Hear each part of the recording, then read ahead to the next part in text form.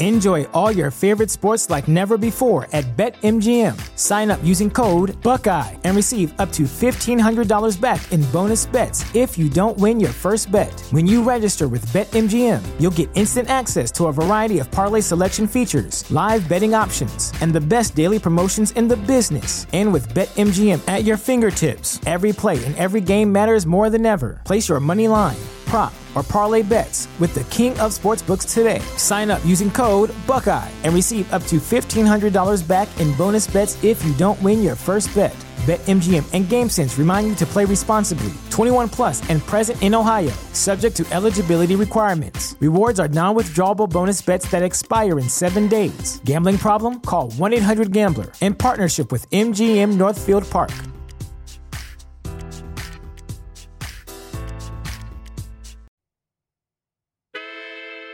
You are now listening to the hottest true crime podcast in the streets.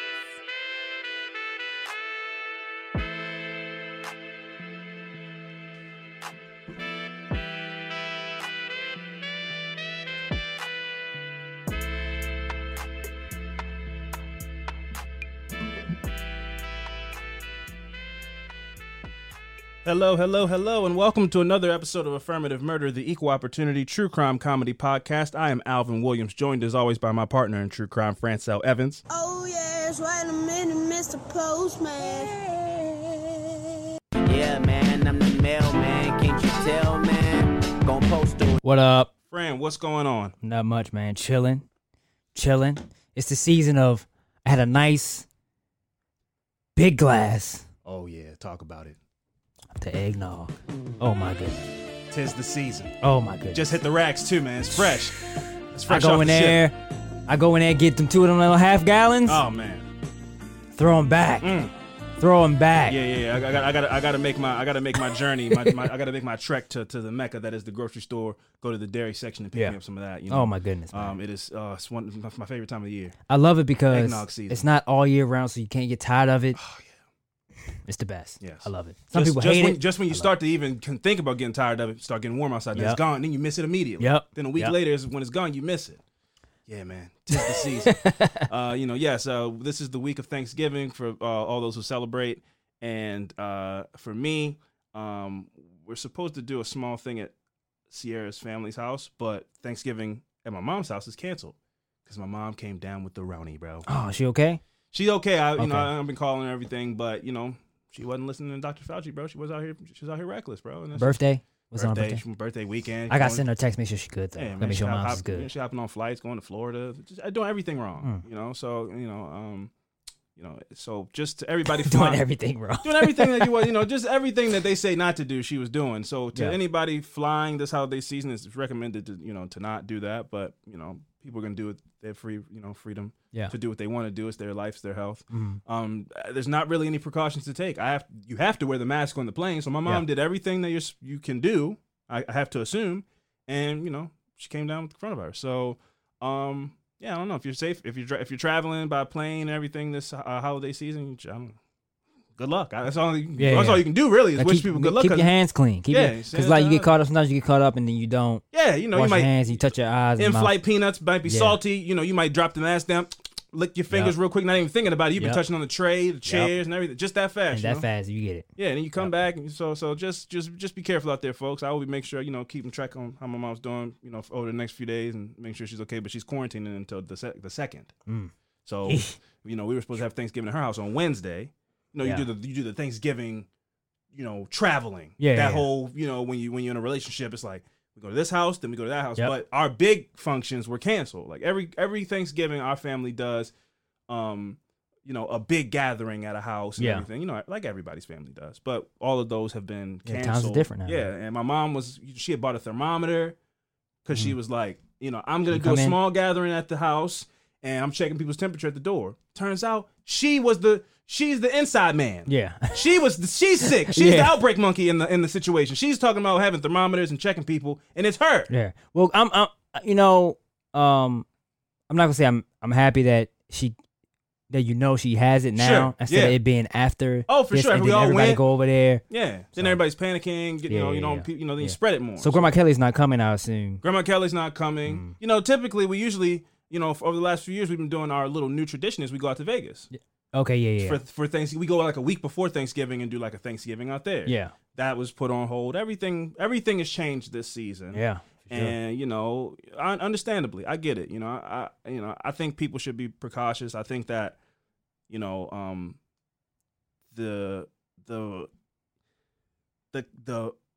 monkey's out of the barrel in a sense, where it's just gotten so out of hand that I don't really know. I think it might be too late to kind of put a lid on the whole situation.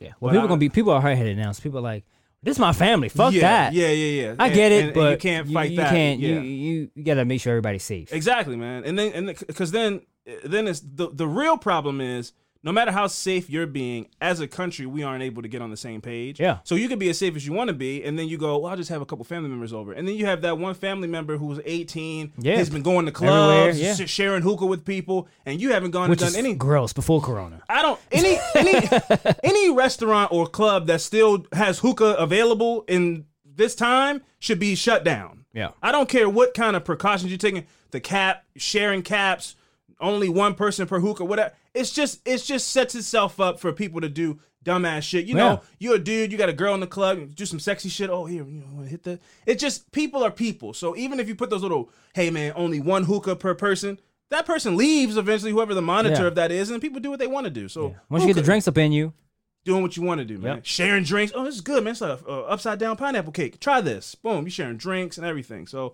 again, you could be doing all the right things, and then as soon as you open your circle up to people that you trust, because they're your family, they've been doing all the wrong things. So then all of the things you've been not doing all year have gone to waste because of one little moment that you had. Yeah. So that's the hard thing about a country this big, differing ideologies and beliefs about freedom of liberty and everything like that. And then those people commingle. So you can wear your mask all day long, and then you go to hug a family member during the holidays, and that person is like, I don't do anything the government tells me to do. So, and that person ends up giving you the coronavirus, or vice versa. So I don't know. I don't really know what the solution is. They say the vaccines are around the corner.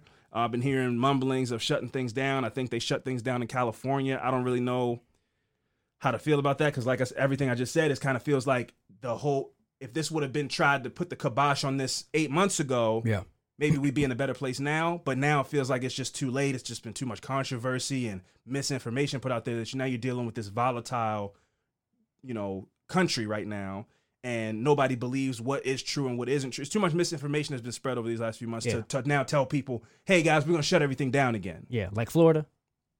Oh, Florida is its own. Yeah. Is Florida still part of the United States? Barely.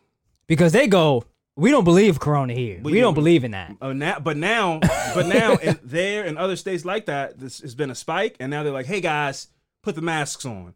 But you've spent the last 6 months telling people they do what they want to do, and you don't have to do that, and we're not going to do this, that, and the third. So now you can't dare come forward and try to tell somebody to do something because you've been telling them the opposite for all this time. Yeah. So it's just a hard place to be in, man. I don't feel any envy for being a politician or anybody, any person of authority in the country right now, because it's a lot to deal with all this misinformation and, dealing with people yelling at you and, telling you you're a liar and you're fake news and a hoax. And I'm good, man. So for me, I caught the Rona. I learned my lesson. Yeah. I'm shut down until the vaccine comes out. That's just how I'm taking my precautions, I've been in the house working on my yoga. Yeah. I'm progressing along. Okay. I haven't bought into the spirituality aspect of yoga, but it is calming and it is a good workout. Mm-hmm. But I don't go to a different zone or anything like that. I'm not there yet, and I might never get there because I'm just too in my own head to think that I'm now gone to some other place. But it is a good workout. I always wanted to do what's the other one? You got yoga and you have LeBron James has an app. It's called Calm. It's for meditation. Meditation. Yeah, you can do meditation anyway. I want to do that. Yeah, you can do meditation. Is just taking a time of silence for yourself. I do that, but I fall asleep and I go, what the fuck? What the last 2 hours? You gotta find. Don't lay down. Stay seated. You can also sit down. Crisscross applesauce on the floor. I like laying down. Well, then you gonna fall asleep. Anyway, other than that, what's going on, man? How's things going at work? Everything going on with you? How's the family? The family is doing well.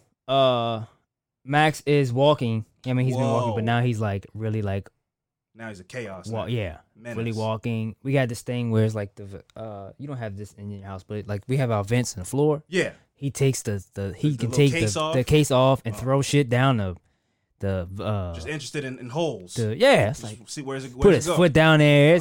You gotta boys are really different, man. That's what I heard. It's different. And from personal experience, I know I used to just is that a ledge? Climb up. Climb up and all kinds. Jump off of it. Crazy. Yeah. Other than everything's good. Work is peak season.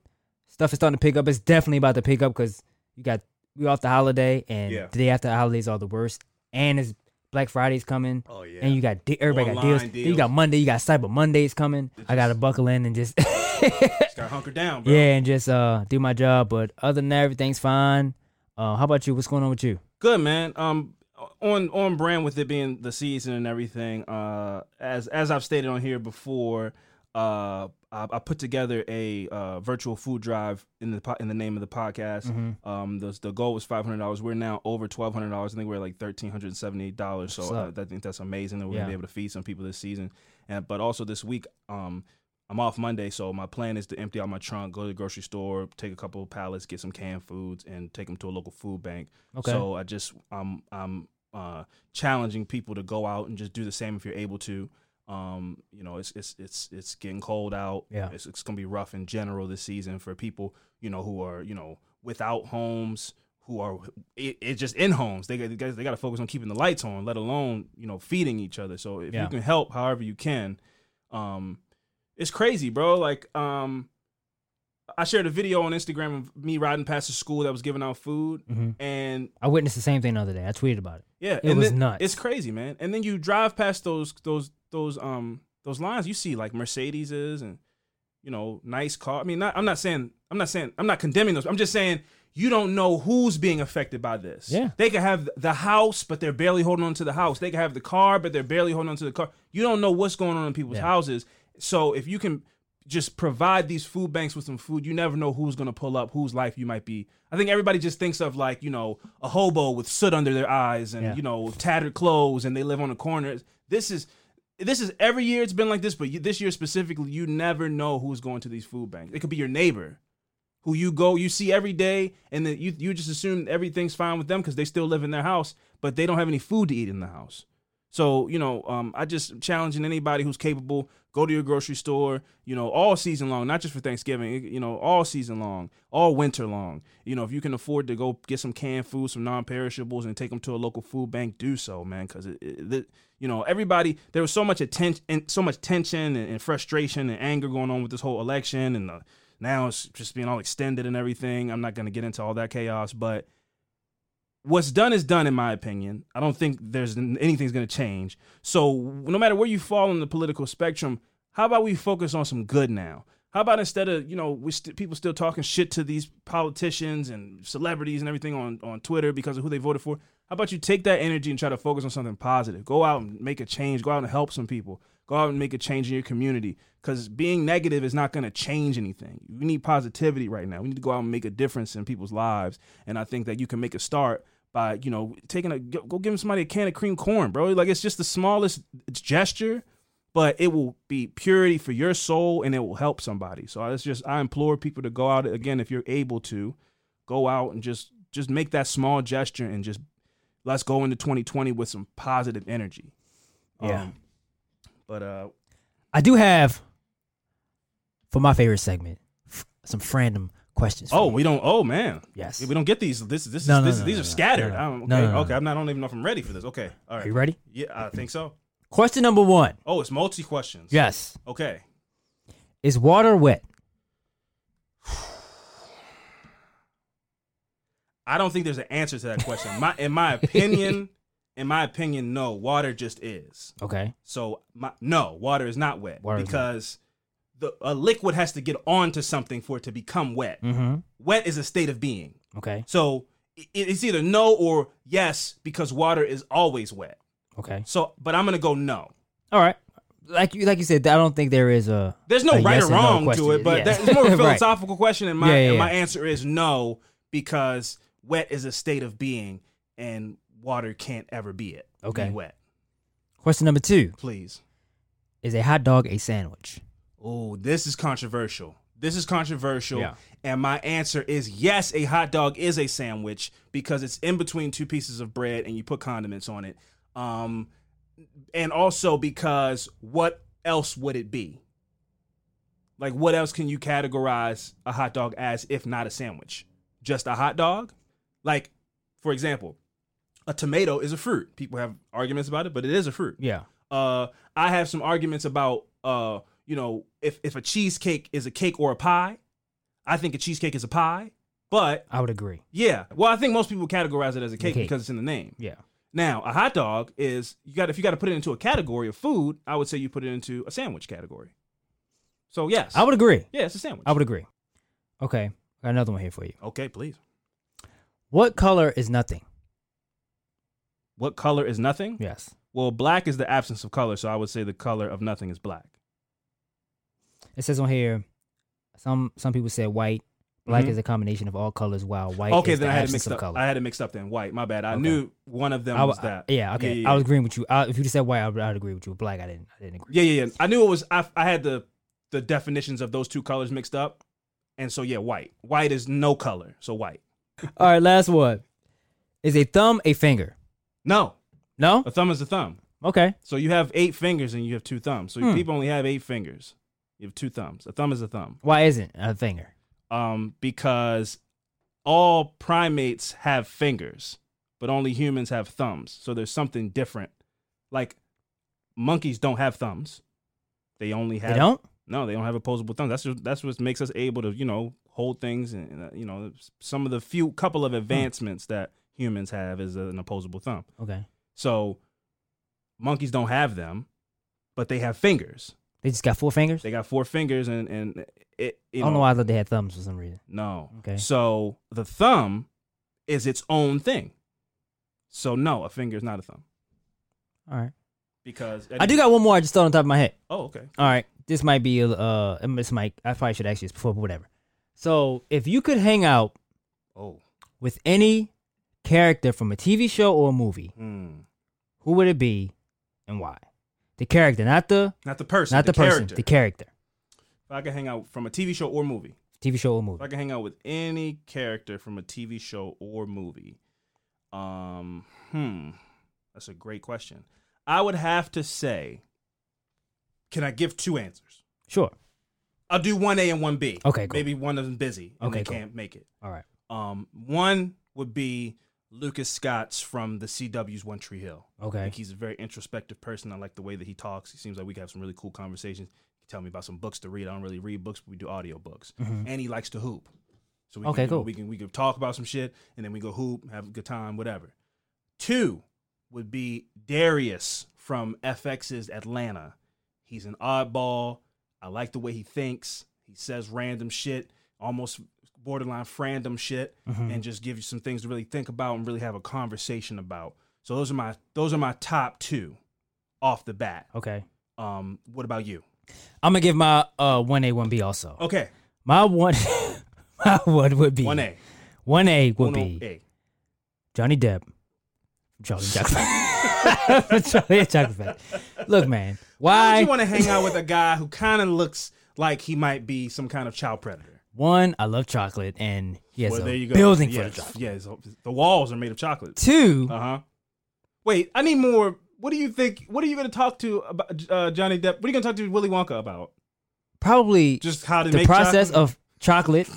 Okay. How to run a business. Wow. Okay. Wow. You caught me off guard with that one. Okay. Run a business. Get some solid business advice. Yes. Yeah. I mean, his business is thriving. Yes. And to hang out with him, just to see him look at people crazy, sarcastic. You just want to people watch him. Yes. Yeah. Just let him interact with people and you just watch. Just watch him look at people when they say the stupidest shit. Sure. I love it. Okay. I love every bit of it. Okay, cool. 2 would be the business advice thing. You're like, I want to have fun, but I also want to get a guy that's going to give me some gems. Yes, I got to come. I gotta be knowledgeable. I got to get something out of this. Okay. 2 would be Dr. Gregory House from the house. Okay.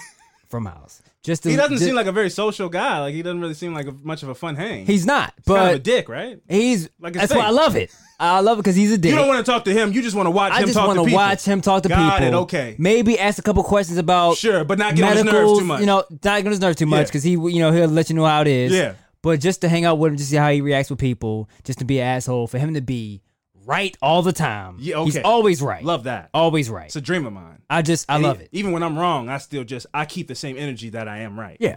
But he's super confident. Yeah. And he's always right. Yeah. And he saves people's lives. So I would love to just hang out with him just to observe. It's something about arrogantly saving somebody's life where even after you just did such a good thing, you're like, I told you so. Yeah. It's like, you kind of just ruined it. Yeah. But it works for him. Yes. And he's also unhealthy, so it's kind of crazy how, like, you're a doctor. But you can't take care of yourself. But you can't take care of yourself. The one patient you'll never be able to save. Yeah. It's yourself. Yeah. So those are my 1A, 1B. Okay, that was fun, man. I enjoyed all of those. The hot dog debate, the person you want to hang out with. I enjoyed all of those. But, before we jump into the whole reason that we're here, which is fucked up shit, we got some celebrating to do. Ooh. Yeah. Short list of celebrations, but they are here and every one of them matters. Up next, starting. This is a long overdue shout out. Mm-hmm. We're gonna start with Latanya McKinney. Shout out to you, Latanya. Latanya reached out to me. She said, "Listen, check this out, fam. Yeah. I donated to this Patreon 3 months ago. Yeah. You've not said my name once. So what I need you to do is say my whole ass name. Yep. And you will do that immediately, sir." I said, "You got it." Yep. So Latanya McKinney, I apologize for that. Shout out Yes, to you we and do. thank you for everything that you've done and your support of the Patreon. Yeah, like if we haven't said your name, just hit us up. Just hit us up. It's not, it really is, it's just saying your name. It's not, we're not doing anything super hard. Yeah. So just tell us and we'll say it. Yep. Up next, we got Bree Fitness. Okay. I would assume maybe she runs an Instagram account or something where she works out and then she just did some great promotion. I for think people are herself. catching on to that, man. Yeah, I think it's becoming a thing. Yeah. And I'm not mad at it. Me either. So it's BRE Fitness. Now her last name could be Fitness. Okay. I don't know. Up next we got Carrie K. Shout out to you, Carrie K. Thank you for everything that you do. You look like you're having a blast in your Patreon photo, and shout out to you. We appreciate you. And last, we have Marlo B. Shout out to Marlo B. Her photo is of a dog, and I love puppers. So shout out to you and shout out to whoever that dog is. Or if you are a dog who has become smart enough to start a Patreon, double shout out to you because that's pretty impressive. But that was a quick list of shout outs. Thank you to all of those people. What we're going to do is we're going to take a quick break, and when we come back, it's time to talk about some fucked up shit. So stick around. Welcome back. It's my turn to go first. My story this... Fran, real quick, I don't want to interrupt you, but I just want to give a quick update before you jump into your story. We talked about the Kawan Charles story last week. His family ended up doing an independent autopsy, and the independent autopsy has said that the signs point towards a drowning, but they are not ruling out a homicide, and he was laid to rest this week. I just wanted to give that update. I don't want it to, this is a story where, I want to make sure that any updates that we get, we can give to try to stop people from feeling like the story's just being buried. So the latest update that I was able to find was they did an independent autopsy. The independent autopsy says that looks like, signs are leading towards a drowning, but they're not ruling out a homicide because it is a strange circumstances. Yeah. So rest in peace to Kawan Charles. I just want to give that update. That's cool. So my story this week, I found this story. I'm actually reading this from abcnews.com. Okay. I found this story randomly. I was like, I got in the car on my way to work, and for some reason, my radio was on the National Public Radio Station. Great station. Don't know how I ended up doing it. I don't listen to it. No. It's a great news station. I was like, what the hell is this? So I got on there and I was just, how you just driving, then you hear something that just, you're not listening, but until something catches your ear. Yeah. You go like, oh, wait, what's this? So that's how I found this story that was on, the radio station they was talking about. It was this was the two American journalists that was killed. They was murdered in Turkey was the... Oh, Jamal Khashoggi? No. This was Ala Barakat and Aruba Barakat, which was her mother. Oh, I so didn't know. They both were killed. So there we go. So Ala Barakat and her mother Aruba Barakat devoted their lives to dangerous work. Ala, who was 23, was a reporter working for 2 news outlets in Turkey, where she covered the civil war in Syria in Syria that had forced millions of refugees to flee across the border.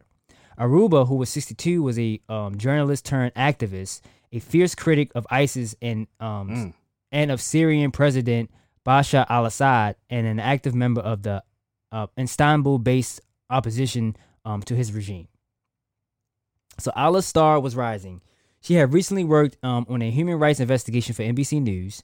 Aruba, meanwhile, was already well known as a regular regularly fierce guest on Arab television, commenting on the latest news from her native Syria, often with an unrestrained passion. Dangerous topic. Yes, very dangerous topic. The Arab world knows that this regime is a criminal regime, Aruba told the Al Arabiya in 2012. Bashar al-Assad said, "My father taught Syrians a lesson for 30 years, and I will do the same for hundreds years, and I will respond to him, screw you."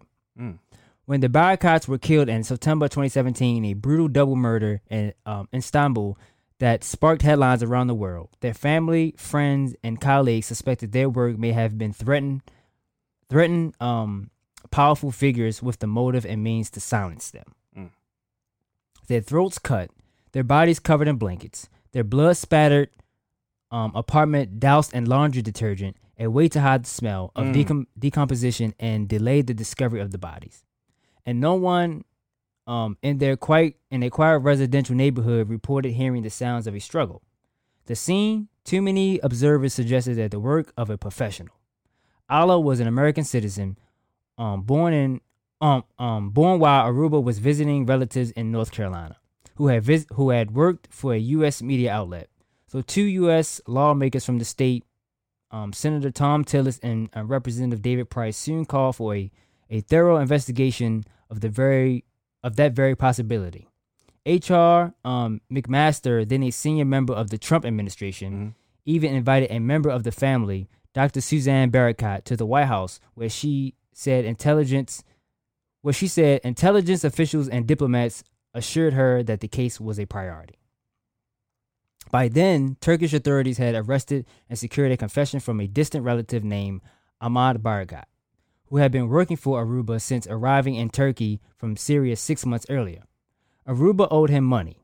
Ahmad told prosecutors in the presence of a judge, according to court documents, and when he confronted her in the apartment she shared with her daughter, she refused to pay him and attacked him with a kitchen knife, which he then used to kill her. When Allah screamed, he said he killed her too. And this is their cousin? This is their cousin. This sounds like a patsy, but okay. After a brief trial, Ahmad was convicted and given 2 life sentences. The case, as far as prosecutors were concerned, was closed. Another so-called femicide in a country that has experienced a troubled rise in violence against women. But questions about the case lingered, especially after the murder of Washington Post columnist Jamal Khashoggi. Yep, who you just mentioned. Yeah. People may not know who he is. Who was a Saudi Arabian descendant, author, columnist of the Washington Post, and the general manager of the editor-in-chief of Al Arab News channel, who was assassinated at the Saudi consulate in Istanbul on October 2nd of 2018. That was crazy. Are you familiar with that story? I'm not familiar with it, but I did look into it a little bit. That's just nobody has been prosecuted for that. Not at all. They don't. Yeah, they were like, he went in there and he just died. That's because they got camera footage of him walking through the front door, and they chopped that man up in there. They found him in pieces. They chopped him up and took him out of the building in some suitcases. Shit. Yeah, that was a professional. He was killed by the government. Jesus. So the murder of the Washington Post columnist Jamal Khashoggi, Khashoggi in Turkey the following year. How could a small debt-motivated man to commit a double murder? Did the Turkish National Police investigate whether the suspect killer acted alone? And why did the FBI, the agency responsible for investigating the killing of Americans abroad, decline to pursue the case? And how often does a situation happen where somebody commits a spontaneous double murder, and then puts detergent down? Who thinks of that? That's what your adrenaline is so high. Yeah, that's what he was saying, that it had to be a professional for him to somebody went in there with the intention of killing those people and then keep hiding it for a little bit. Yeah. Suspicious social media activity on fueled more doubts. Within days of the murder, Aruba's Twitter account appeared to be hacked. Her tweets were deleted and profile and banner images replaced by a picture of Assad in sunglasses, accompanied by a cryptic but harrowing message: the golden condor, hacked with greetings. The golden condor, Assad's soldiers are everywhere. Oh. Suzanne Barakat, a U.S. citizen who lived in San Francisco Bay Area, was angered by the Trump administration's apparent indifference. An American journalist was murdered. Her throat was slit along with her mother's in her apartment in Istanbul. And no one gives a damn, she told the NBC News and Review from the Center of Investigation report. Not a word. No one following up with the families to see how they can be of support. No outrage from within the American government. So there was a full story, Justice for Hala on Nightline, which is on NBC. I didn't watch it, but I would assume you can go back on here and maybe find that episode and watch it. In 3 years since the death, a transatlantic team of journalists, some based in Turkey, others in the United States, some of whom knew Ala and Aruba personally, others who did not, has been seeking answers to those questions on the Barakat's behalf.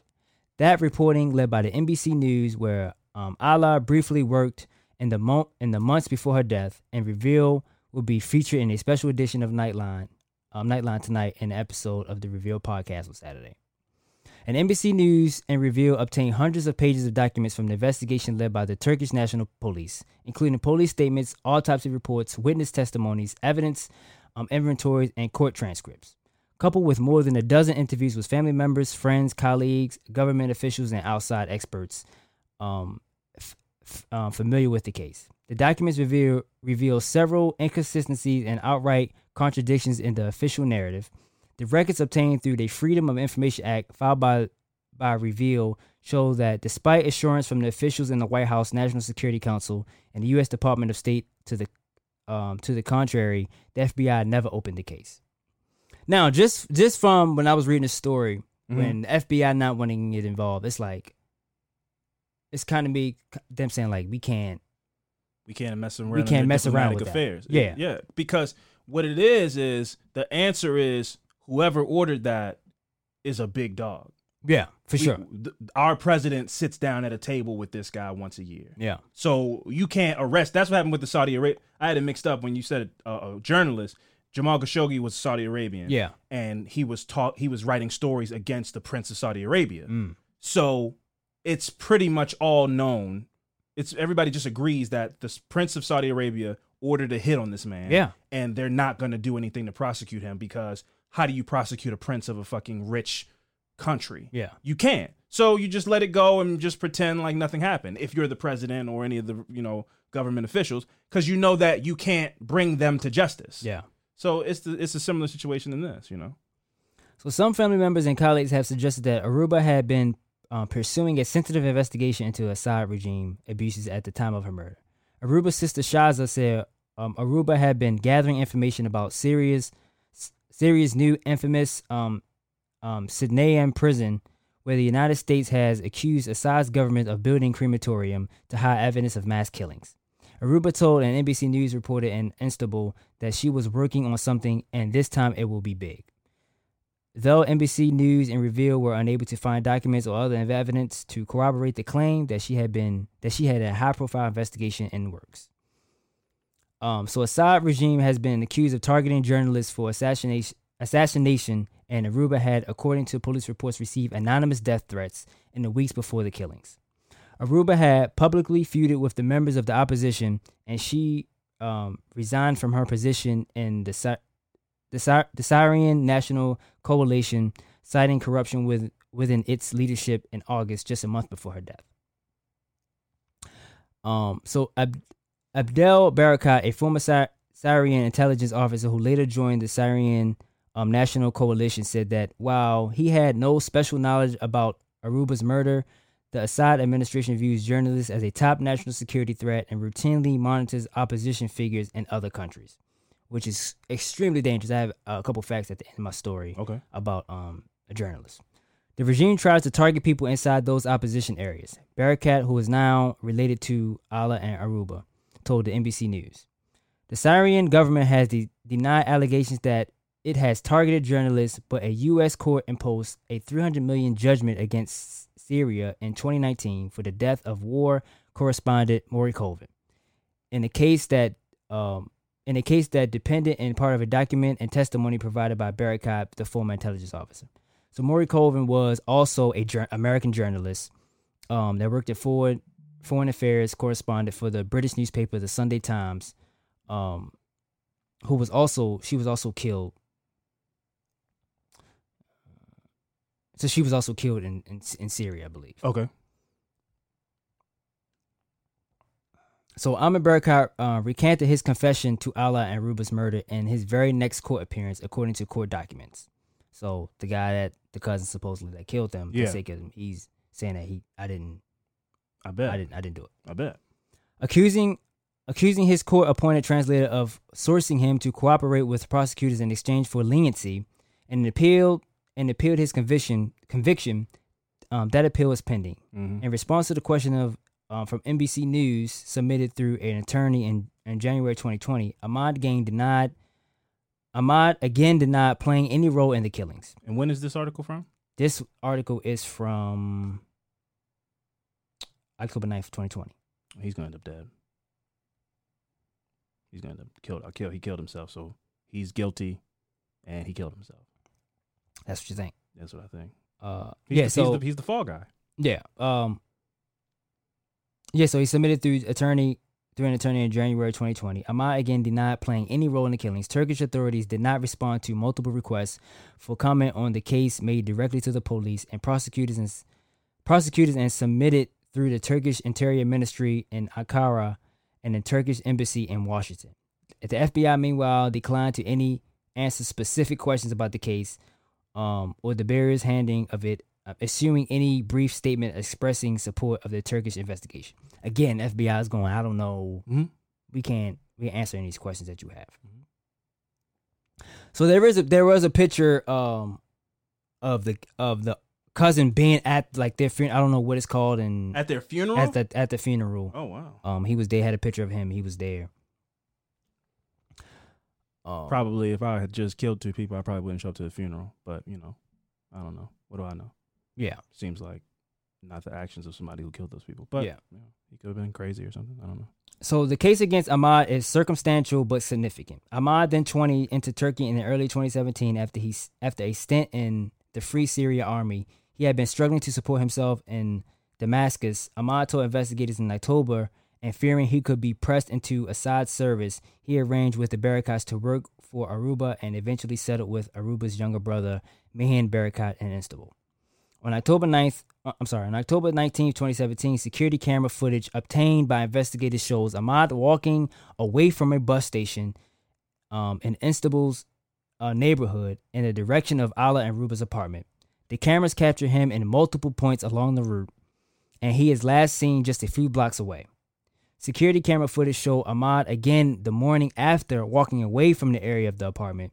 He has changed his clothes and now appears to be carrying a plastic shopping bag. By the time he reaches the bus station, the bag has disappeared. Ala and Aruba's body were discovered the following night after friends and colleagues realized they were missing. Okay. You interjected some new information here as far as him possibly being a sleeper cell for Assad. I didn't know that part. So it's definitely possible he was a sleeper cell, and that's our cousin, and then he works his way into their circle, and then commits a hit, on behalf of this regime. Yeah. So now those are my 2 theories. Okay. Either he didn't do it or he did it, and it wasn't about fucking money. It was. That's what I think. Yeah, that's what I think. Yeah. That's what I think. Ahmad's attempts to explain his presence in the area that night. So he tried to explain his presence in the area that night. He admits that he visited the apartment, but claims he left and spent the night sleeping near the water.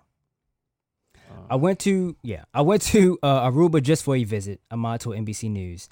Echoing his denial to investigators, I knocked on the door and no one answered, and I needed to sleep because I don't have anyone to go to but Aruba and Istanbul.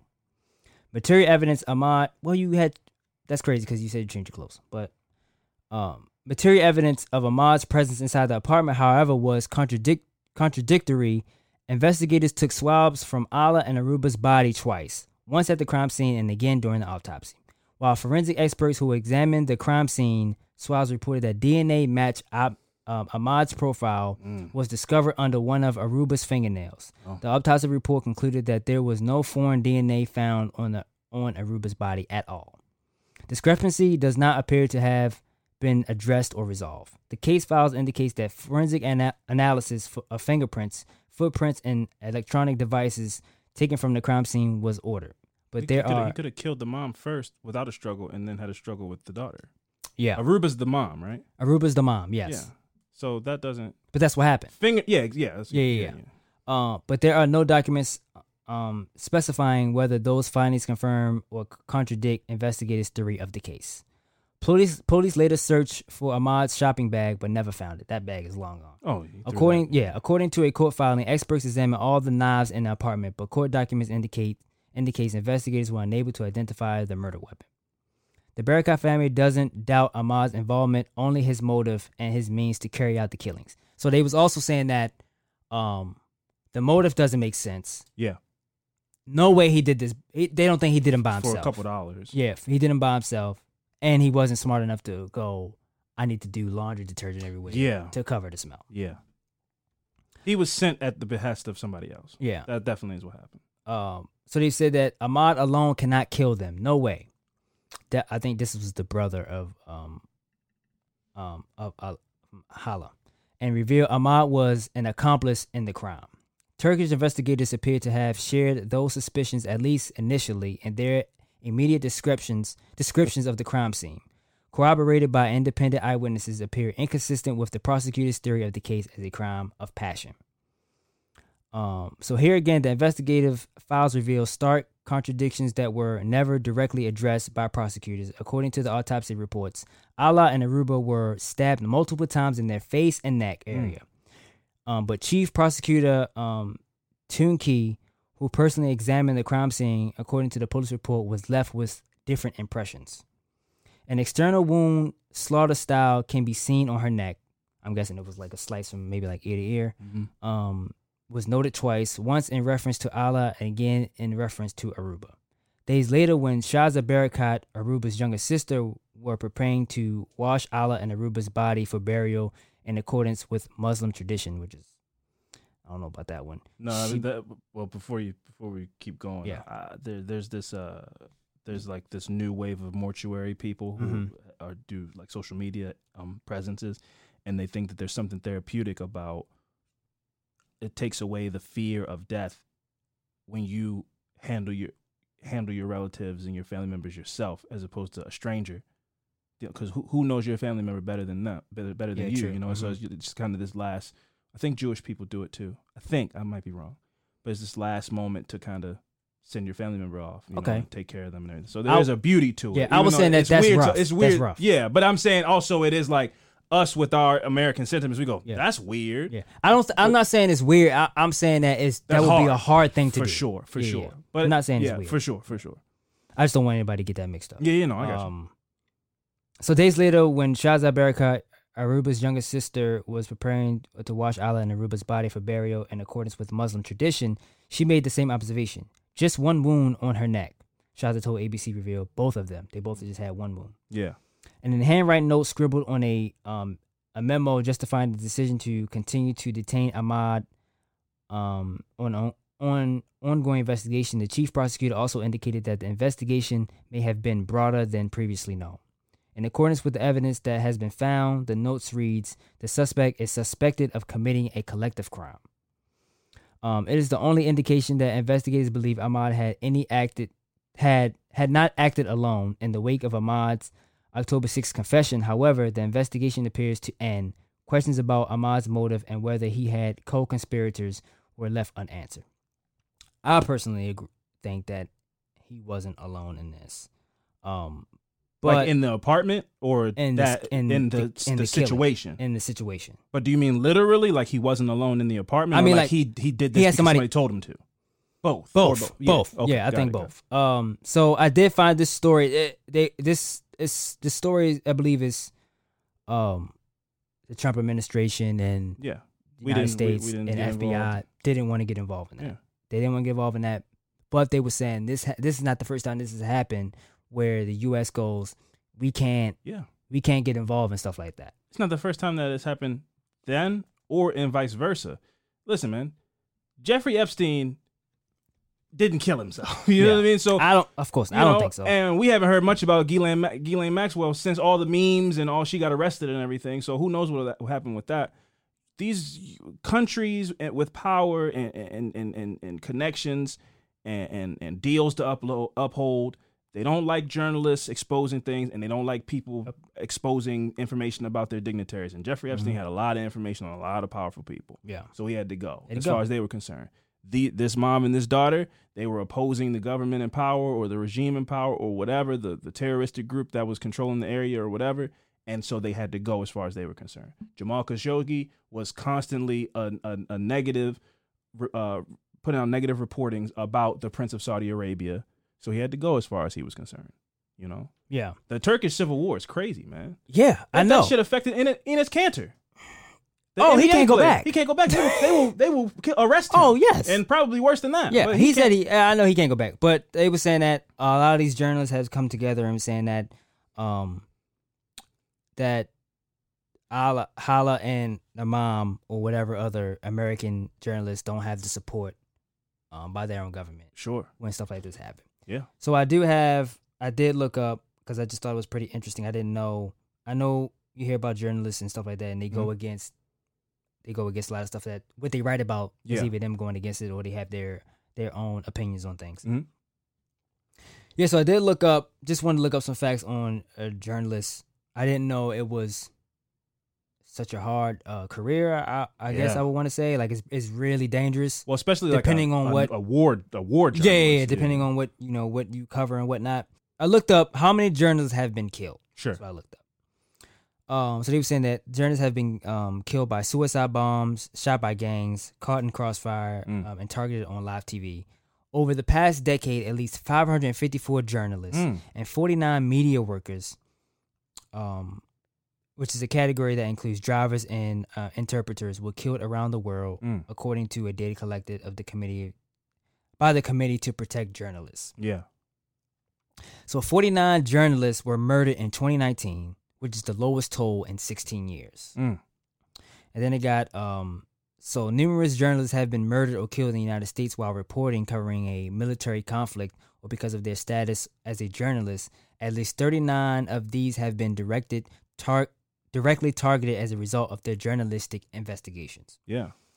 That's crazy. Well, one of the big fears for the last decade plus was before ISIS, the Taliban, was, the government, the president of the United States would get sent a video of them beheading a journalist on, on camera, some terrorist tape. Yeah. Like that was a big fear. And it happened a couple of times. Yeah. But that was, if you were a journalist in a conflict area, you were under the impression that if they caught you and knew what you were doing, you were going to be used for a propaganda video. Yes. So it's a very tough job. Yeah. So like I said, there was 29 journalists that were murdered in 2019, and at least 43 journalists have been killed on their work so far and this was in 2018, according to the Committee to Protect Journalists. 15 other journalists have also been killed through their deaths, have been officially linked to their work. Didn't know that this was I know it can be dangerous, like you said, based on what they're covering. Yeah. They're covering like a war or something like that. That's insane. But they were saying, I did look up the safety of journalists is the ability of journalists and the media professional to receive and produce shared information without facing physical or moral threats. Yeah. So it just, like if you covering or if you're bashing, like you said, that guy, Jamal Khashoggi. Yeah. And he wasn't just reporting the news. Yeah. Maybe that makes you probably still are in danger, but when you're directly going like, fuck this guy. He did it in more poetic words, but like, this guy's awful. Fuck him. Yeah. Now you have a target on your back. Now they're looking for you, not just going, oh, look, it's a guy over there with a camera and a microphone. Yeah. He might just be reporting what's happening right now. Yeah. As opposed to shitting on the person. But that's what Aruba was doing. Yes. Was it reporting on the Syrian war? A direct opponent of the government. And the regime of somebody, and then they go, okay, well, we're not going to tolerate disrespect. Yeah. We got to get y'all out of here. That's how you get the target on your back. But then they used I think that they used, like you said, they brought their cousin, and he weaseled his way in, had some type of connect with some other fucking, what's the word for it? Some skilled, trained killer. Oh, like an assassin. Like an assassin. Yeah. And just left the door open or something like that. And go, You take the blame. Sure. You take the blame, or we gonna get you out of here too. Yeah. That's how I think with that. And he went like, shit, I got to. That's completely possible. I think that all of that sounds, as crazy as it sounds, that sounds more plausible to me than murdering 2 women over a couple dollars. Yeah. You know, I just, and then going to sleep down by the, that was different. That was a whole different, him saying he didn't do it and he slept down. All of his alibi just sounds like a made up bullshit thing. Yeah. It's like the Lee Harvey Oswald thing, like the guy that they say killed JFK. Yeah. It just doesn't make sense. Like I saw something in the National, what is it, the National Enquirer, that Larry Hoover had something to do with that. Yeah. Well, they think that the mob killed JFK. Yeah. There's rumors. Yeah, that the mob had something to do with killing JFK. But it's the same way they just give you some fucking, here's the story. Yeah. And that's what happened. Yeah. You know what I mean? And that's just how it is. Well, Hoover, he was in the mob though, right? Wasn't he? I'm not familiar with Larry Hoover. Oh, okay. But yeah, they just give you here's the official story. That's always the conspiracy. That when you look for like the beginning paragraph of, you know, a conspiracy theory always has like the official story, you know. It's the same. One of my favorite Patrice O'Neal I'm sorry, it wasn't Larry Hoover. Yeah, Larry Hoover's like a drug dealer. Yeah. I was like, maybe there's another Larry Hoover. J. Edgar Hoover. Okay. Yeah, I was like, that's what I was mean. like, Larry. I know who Larry Hoover is. Yeah, it's like a black crack dealer. Yeah, the Hoover was throwing me out. I know it was Hoover, but okay, it was Possibly. Yeah, it's a whole bunch of things other than the guy Lee Harvey Oswald being where they say he was. It doesn't make sense. The bullet would have to curve. It's a whole thing. If you look into the John F. Kennedy conspiracy theory, it's a whole thing. But the official story is X, right? And like I was saying, my favorite Patrice O'Neal observation is the whole story of Osama bin Laden, how they killed Osama bin Laden, right? It's like they killed Osama bin Laden and they were bringing him back to the United States, but on the way they decided to drop him in the ocean because that's what Muslim I don't want to misconstrue people's religions, but that's what they said, like burying him in the sea, they were doing a respectful thing. And it's like, you just killed the shit out of this dude. Yeah. They've been hunting this guy for the last decade. He's the big boogeyman of the United States. But you're going to take some time to like respect his religion? There's things to question there, right? So that's always, you know, the official story. You always look into the official story. If the official story has any kind of big holes in it, it probably isn't true. But that's what you got. That's what they're feeding you. You just got to accept that. And that's why I don't like the news. Number one. Mm-hmm. Two is like, you feed the masses this story, okay? And you go, this is what happened. This is how it went. This is who was involved. This who did it, whatever. Somebody goes, wait, what? That doesn't really make sense. Yeah, shut up. Yeah, but, yeah, that too. But that happens 20 years, 15 years down the line after somebody questions it. Yes. But it's already in history books as this is what happened. Absolutely. And this is how it happened. Yeah. And then after a while, people go, somebody that used to work like inside retires or something, and then everything hits the fan, and everything comes out. Then the person on their deathbed tells the truth, and then you get some article 20 years later like, JFK was killed by the mob. Yeah, but then it goes, but you tell this story for over 20 years, and people go, no, that's not. I can't believe that's what happened. That part is not going to make the headlines. Right. The official story is going to stay the official story, even when the true part comes out. Yeah. That like, no, that was a lie. Because it's already buried in people's head. Everybody already buried with, this is what happened. So people go, yeah, that's what happened. Exactly.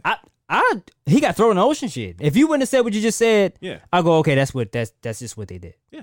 But it could be later some down the line, they did that because of some other reason, or they didn't find, I don't know, some crazy shit should come out. That's my whole point is, if that's the official story, whatever happened, if you are a person who believes in conspiracy theories, it was not even anything like what that was. Yeah. The whole, they went in and killed him, and I don't want to get into that, but I'm just saying on the lines of what you're talking about. Yeah.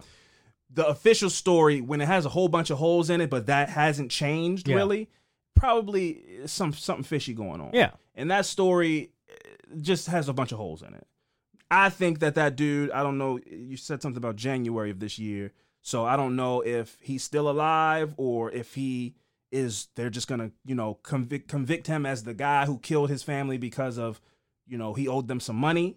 But I'm sure it's more complicated than that. Yeah. But they're going to go with that, prosecute him, and that's what's going to be the official story. Yeah. But all these journalists know. Until other news, some new news come out. I mean, all these journalists in her defense, they know that's exactly what happened. They know that's not what happened. Yeah. But that's going to be the official story in Turkey. Yep. Right?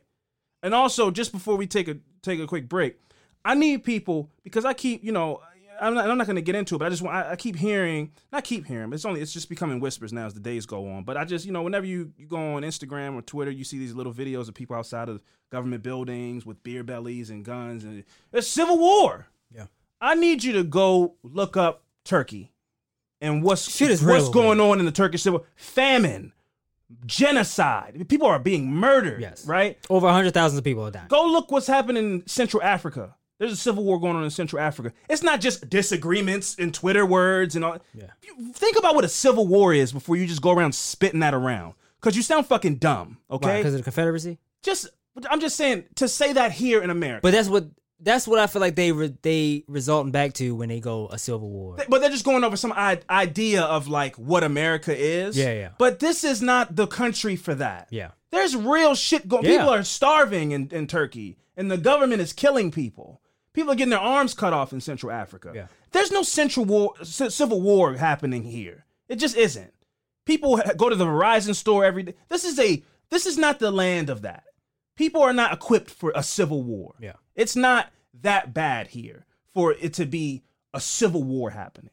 So I just hate hearing that word. It's just not happening. So I don't even like people just pretending like they're ready and about that, because they're not. It just isn't the case. Drop them down there over there. That's what you want to go fight. You want to go be in a civil war. And see how long you last. Go see what a civil war is like. You don't get to eat Salisbury steak every night and watch Fox News and CNN and talk shit to your TV and pet your dog. And civil war is real. You can walk 10 feet and blow up into pieces. Yeah, man. I just hate that shit, man. Like, like I said at the beginning, I want to push positive energy, but we got to move past any of that goofy shit being mentioned for us to continue down a pathway to positivity, because that's just not going to happen. It's foolishness. So let's just move into 2021 with some positive energy and just avoid even entertaining goofy shit like that. Because people aren't going to stop saying shit like that, but it's on you to when you share it and go, oh man, these people are crazy. Yeah, they're crazy. Let them be crazy and say crazy. Don't feed it. Just move on with your life, man. But that was a good story, man. It's a lot of crazy shit going on in the world. And that's just a small example of it. I thought I wanted this story because it was something I had no idea that was going on. Yeah. As far as journalists, you having a job and you having a target on your back. Yeah. For knowing information or putting out information you're not supposed to be, or speaking on truth. something that you have. Yeah. That they don't want to be out. Yeah. That's how it works, which is sad. Rest in peace to them. Rest in peace, yeah. What we're going to do is we're going to take a quick break, and when we come back, it's my turn to tell some fucked up shit. So stick around. All right, and we are back. Fran, I decided I wanted to be on theme for my affirmative murder this week. Okay. So my story involves Thanksgiving in a way. All right. My affirmative murder this week is the story of Priscilla Ford. Okay. Is this going to be graphic? No, not really. Okay. It's more informative in the story then. My sources were Murderpedia and Carson, and an article from carsonnow.org. I'll begin. Thanksgiving, a day for family and being thankful. A day filled with so many infectious good vibes that the last thing on anyone's mind is hurting people, right? I mean, Thanksgiving, murder? Thanksgiving is a time to appreciate what we have instead of what we don't have. At least that's the case for most of us. Priscilla Ford was born in February of 1929 in Barron Springs, Michigan. Miss Ford made local history when she, with only a high school diploma, became the first black teacher in her area of Dowagiac, Michigan in 1957. Okay. School board officials were at first skeptical of Ford's ability and nervous because of the glass ceiling she had shattered, but they were soon singing her praises as a gifted, caring teacher. She kept that job for more than 7 years before earning a bachelor's degree in education in 1966. However, by 1970, Priscilla's rising star had taken a turn for the worst. Family and friends reported Ford's behavior had become increasingly bizarre. She reported seeing her dead husband across the street from her now home in Buffalo, New York, and talked about having the soul of Adam and Jesus Christ. Her son returned home from the Army in 1972, only to find that his mother, once a respected educator with a bright future, was now delusional and battling alcohol dependency. By 1973, Ford was living in Reno, Nevada, and had voluntarily committed herself to the Nevada Mental Health Institute, where she was treated and released. The diagnosis was of passive-aggressive personality with hysterical episodes. A year later, Ford was arrested for trespassing and was again sent in for a mental health evaluation. Her daughter, Winter Scott, who was 11 years old at the time, was taken away by social workers and placed in Wittenberg Hall, a juvenile detention center. Ford, possibly unable to cope with her issues or take personal responsibility, considered her daughter a kidnapping victim. She moved back to New York, where she sought help from the Catholic Charities in Buffalo. A nun described her as delusional. Fast forward 4 years to 1978, and Priscilla Ford is now somehow in Blackfoot, Idaho, where she is treated at a mental hospital. She's out in different areas? Yeah, I know. It's really like nomadic. Yeah.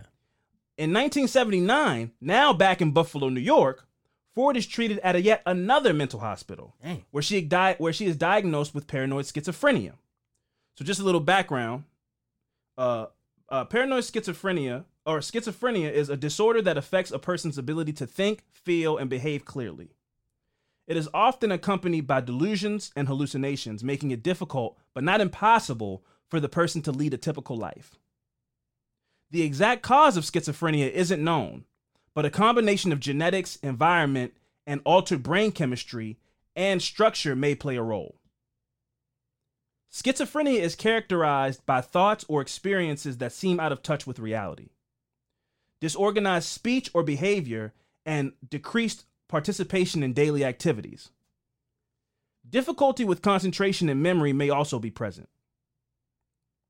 Treatment is usually and often involves a combination of medication, psychotherapy, and coordinated specialty care services, all things that she was not getting. She was just being treated and released and, probably given medication until she leveled out and then just let go. Yeah. Most people with schizophrenia are never violent and indeed do not display any dangerous behavior. However, a small number do become violent when they are suffering from the acute symptoms of psychosis because of the influence of the hallucinations and the delusions on their thinking. Schizophrenia occurs in about 1.1% of the population.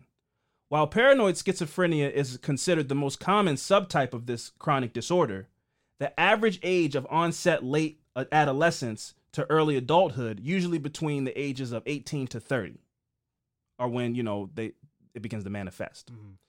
So I just want to give a little bit of context whenever I'm talking about something that I'm not familiar with, and we might have some listeners who, are diagnosed as schizophrenic or something. So I don't want to disrespect them by just going, here's a story about somebody who went crazy and did something wild. Like there is, the majority of people who are diagnosed as schizophrenia aren't violent people, but untreated people battling the hallucinations and the delusions may, be put in a situation where they might become violent or, commit some kind of crime. Yeah.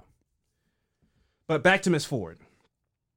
In May 1980, she was now living, I put that in quotes because she was never really living anywhere. She almost was, like a person with the stick in the bindle and then get on a train and just go from city to city, right? Yeah. She was now living in Maine, where she asked an attorney for help in getting her daughter back.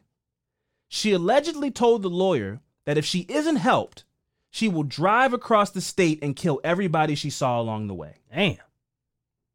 6 months later, en route to San Francisco, Priscilla stopped in Reno, Nevada to cash a check and decided to remain in the city.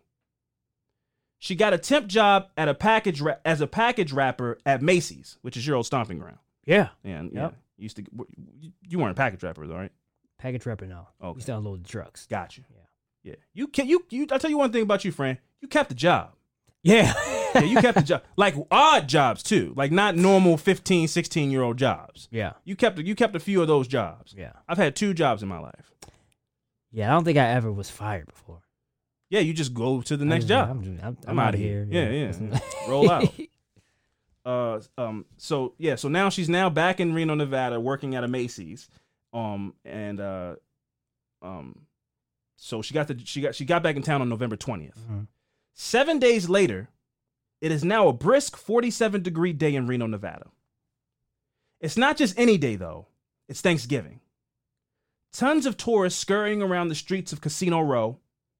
And just before 3 o'clock in the afternoon, a blue Lincoln Continental was heading north on South Virginia Street in downtown Reno. It was a warmer day, and casinos were offering Thanksgiving dinners to patrons. Now, you've never been to Vegas, right? No. 47 degrees? Yeah, but that's for is that like 3 a.m. or something? No, it's in the afternoon. Late in November is... Oh, November, okay. Yeah, okay, late in November in Nevada, that's a pretty nice... That's basically 50 degrees. That's a mild day. You put on a light hoodie. By the time... Well, it's unseasonably a little warm right now, but it's pretty cold today. You can't wear shorts in the East Coast in late November, typically. So I know that says 47, but in Nevada, that's like 52. Okay. So a day where people will be out if they paid money to be there, because it's a tourist town. But my point was, I've never been to Reno because why go to Reno when you can go to Vegas is my thing. It's better. They do the same thing, but better. Really? Okay. Yeah, and you can get food anywhere, anytime, all at any point, right? And then around Thanksgiving, you can get turkey and gravy, mashed potatoes, stuffing, and all that kind of stuff at the casinos. Okay. So you can get the Thanksgiving energy on vacation. So it's one of those kind of days. So people are out, you gambling, but it's Thanksgiving, so let's eat some turkey, whatever. And then you can casino hop. Okay. You can go do a little bit of gambling here, go play cheaper tables here. You can go to this place. This place has a cool fountain show. So it was one of those typical days in Reno. People just jumping, out and about on a nice, mild day. But barreling down the street was this blue Lincoln Continental. Inside the car was 51-year-old Priscilla Ford with a blood alcohol level of 0.162.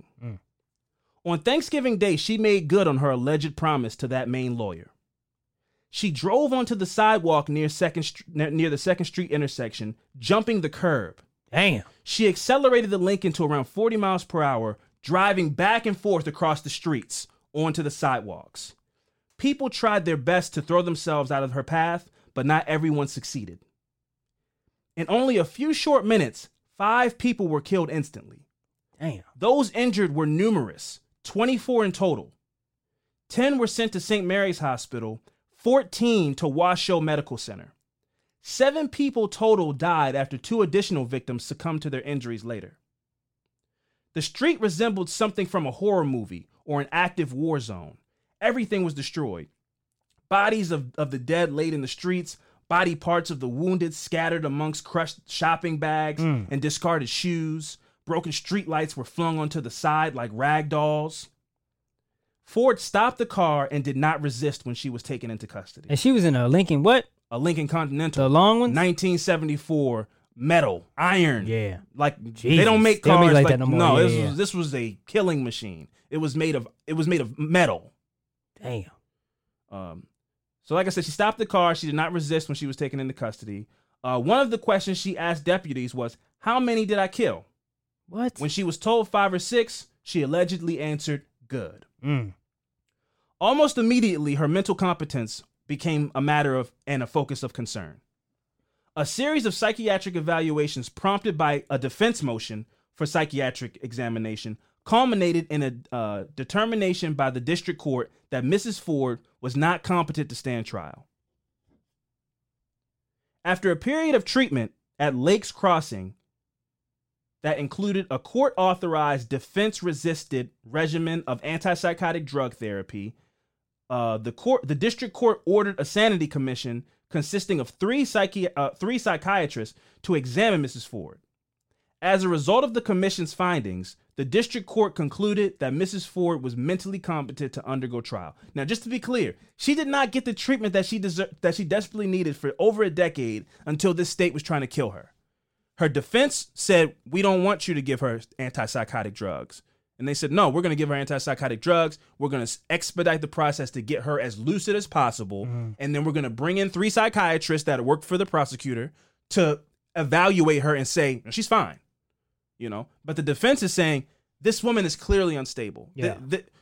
You're pumping her full of drugs in order to present her as competent to stand trial. But We want it to be on record that we disagree with this and we don't want her to be given antipsychotics right now because it's a falsehood. Yeah. You guys are just trying to make it seem like that so that you can put her on trial and sentence her to death. The competency issue was in part muddled by the fact that a person doesn't necessarily have to be sane to be competent enough to stand trial. And the Nevada insanity standard doesn't say that competence to stand trial proves sanity or insanity at the moment the crime was committed. So they're basically saying whether or not you were out of your mind or not out of your mind when you committed the crime has nothing to do with you standing trial. Yeah. You're fine now, so you're competent to stand trial. Your actions have nothing to do with that. So it really put the defense in a bind because they're saying clearly she was unstable to do what she did. And they go, well, we sent her to a psych ward, got her balanced out, and she's fine now. So how can they say that when that was premeditated though? What, driving down the road and doing all that kind of stuff? People.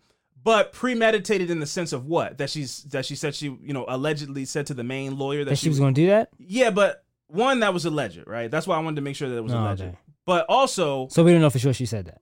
I don't know. We don't know for sure that she said that. Also, that was 6 months apart. Still. And according to her, but again, it all goes to this thing of like, are we saying this woman is lucid and able to tell her own story? Because if that's the case, she's saying, I was on my way to San Francisco. I just randomly stopped in Reno to cash a check. And then I was like, you know what? I'll just stay here. As opposed to, no, it was all premeditated and she came to Reno to do that. She just got the job as a cover and all this. So we're either taking this woman's actions all as like conscious decisions, or this is a woman who is trying her best to deal with her mental illness, try to keep a steady life going. She got a job in Reno, and then one day her mental illness got the best of her. So it all depends on what side of the spectrum you fall on. It's the same thing with the multiple personalities things. Yeah. Either you believe that multiple personalities exist and, you look at what this person's saying and you go, I mean, that sounds kind of multiple personality-ish. Or you go, that's all made up. Now, we know mental illness is not made up. Yeah. And we know by her record that she clearly was dealing and battling with mental illness for a long time. So what is or isn't premeditated to a person that's battling mental illness? You know what I mean? Mm-hmm. It could have just been, she's driving, she's drunk. Yeah. And she's just mad and she thinks she's Jesus. And I'll get into all that. But what is premeditated, to a person that's in the throes of mental illness? It's a hard one, but it's not hard to these people because they're like, no, she's dying. Yeah. That she messed up our tourism. She put a stain on the city. She's out of here. So make her look fine so she can go sit on and stand trial. Yeah. With all the legal maneuverings, it seemed that the doctors and lawyers would be the stars of the show because, they're basically having this battle of, is she competent? Is she not competent? So they just assumed what really matters is who has the best doctor to take the stand and who has the best lawyer to take the stand as far as what are the laws on putting a mentally ill person to death, right? It sounds fun to watch. Yeah, but that's what they thought, right? They thought that's what it's really going to be, a bunch of experts, making the best case. They thought that was going to be the case, but that was true until Ford took the stand in her own defense. What? During the subsequent 5 days, she made such, and I would think this would clear everything up for the defense, where they go, need we say more? Yeah. I mean, she is clearly battling delusions. Yeah. Right. So over the subsequent 5 days, she made such claims as she was the spirit of Jesus Christ, the Holy Spirit and Adam reincarnate. I am human, she testified, and I am divine. I don't like this any more than anyone else does. I don't want to be divine. The only person whose non-credentialed testimony seemed to have as much impact was the testimony of her daughter, Winter Scott. Ford claimed that her daughter, Winter Scott, who Ford had claimed had been abducted by child welfare officials. Scott told tales of her youth with Ford. Among other things, Ford taught her daughter how to smoke marijuana at the age of 9. What? At various times, Ford had discussed with her the belief in her own divinity and had suggested plans to have Scott artificially inseminated in order to bring another Messiah through virgin birth into the world. This is what her daughter is saying on the stand. Like, this was my life with my mother.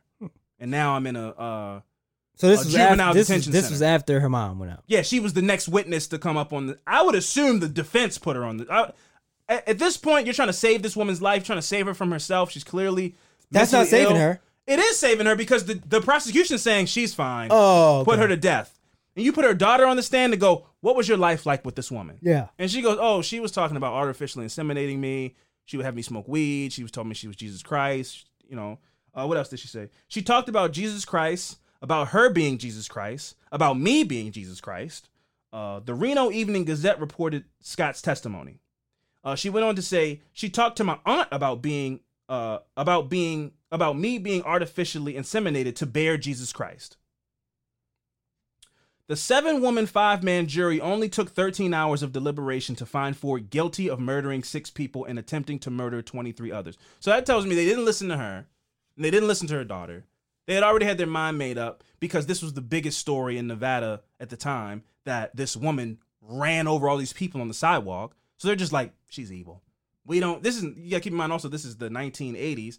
So they don't care about mental illness, and we're not trying to hear all that gobbledygook. That's all it is in 1980s. Whatever. All that phooey excuses. Yeah, her daughter, Jesus, she's Jesus, whatever. Guilty.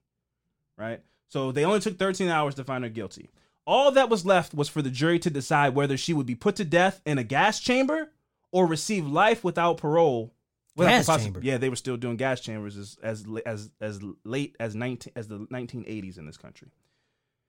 It took more than It took more than 9 days to March 28th of 1982 for the verdict. Death in Nevada's gas chamber. However, Ford never made it to the gas chamber or to lethal injection as it became law in 1983. Instead, at the age of 75 in January of 2005, Ford died of emphysema at the Southern Nevada Women's Correctional Center after spending over 20 years of her life in prison. So I did this story, one, because it was a Thanksgiving themed, but as I really dug into it, it really just reminded me that, we are in a mental health epidemic in this country. I read a statistic that says over 50% of police interactions that turn into, scuffles are with people that are dealing with mental illness, 50%? Oh, yes. Dang. Over. 50. And these people don't have anywhere to go. They don't have, these people. What's some homeless? Yeah, a lot of them are homeless. They're not being treated properly. A lot of them are veterans coming back from war, dealing with post-traumatic stress disorder and just being thrown away by their own government. And who turn homeless? Yeah, and also in turn become homeless. And then when you're homeless, what do? You got to do what you got to do to survive. You end up getting, you're trespassing, or you steal something, or you're dealing with a psychosis. You get into a fight with another person over something, and the police are called, and now you don't want anybody to touch you. You don't know what's going on, right? So a lot of these interactions with police are with people who are not in the best space mentally, right?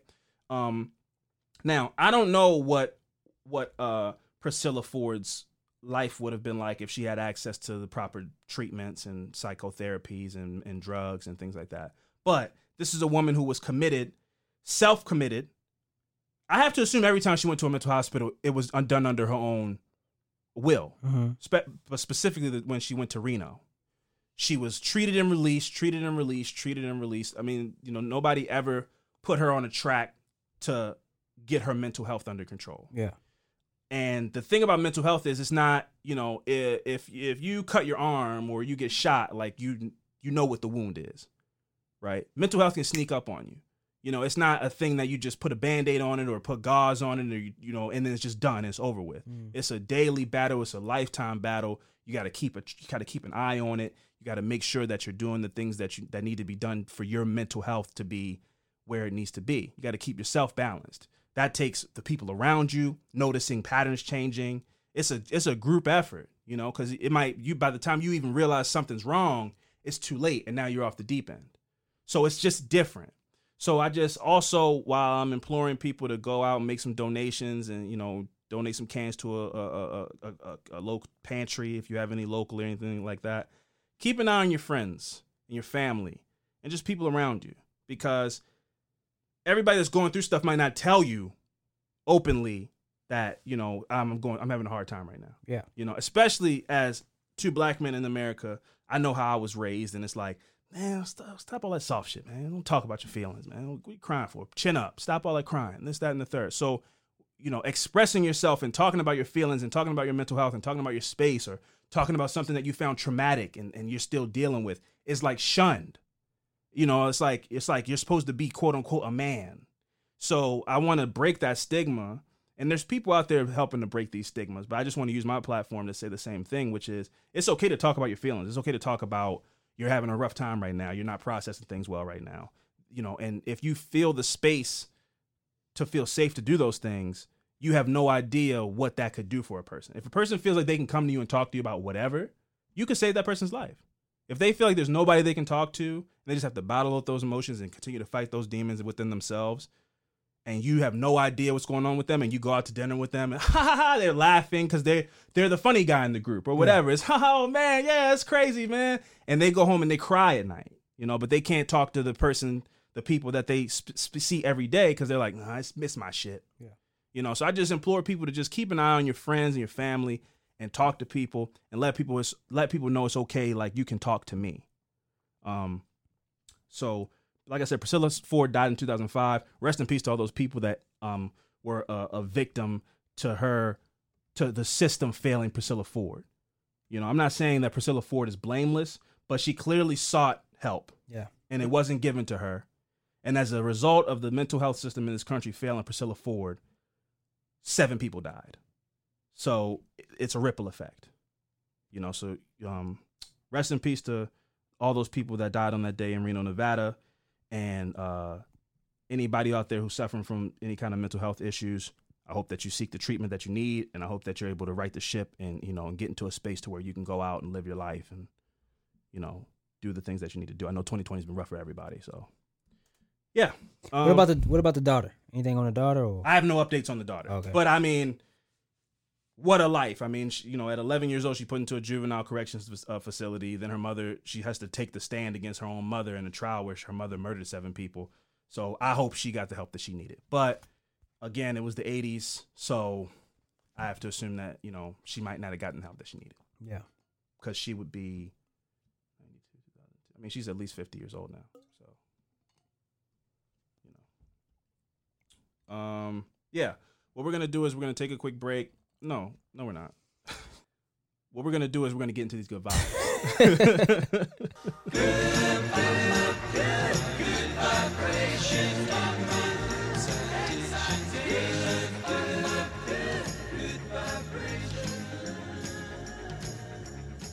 That's right, folks. It's time for another Good Vibe segment. We're here to, send you into Thanksgiving with, warm hearts and positive vibes to sit at the table or at your Zoom call with your family or however you're doing Thanksgiving this year and really feel thankful for how, your place in life and not think about what you don't have, think about what you do have.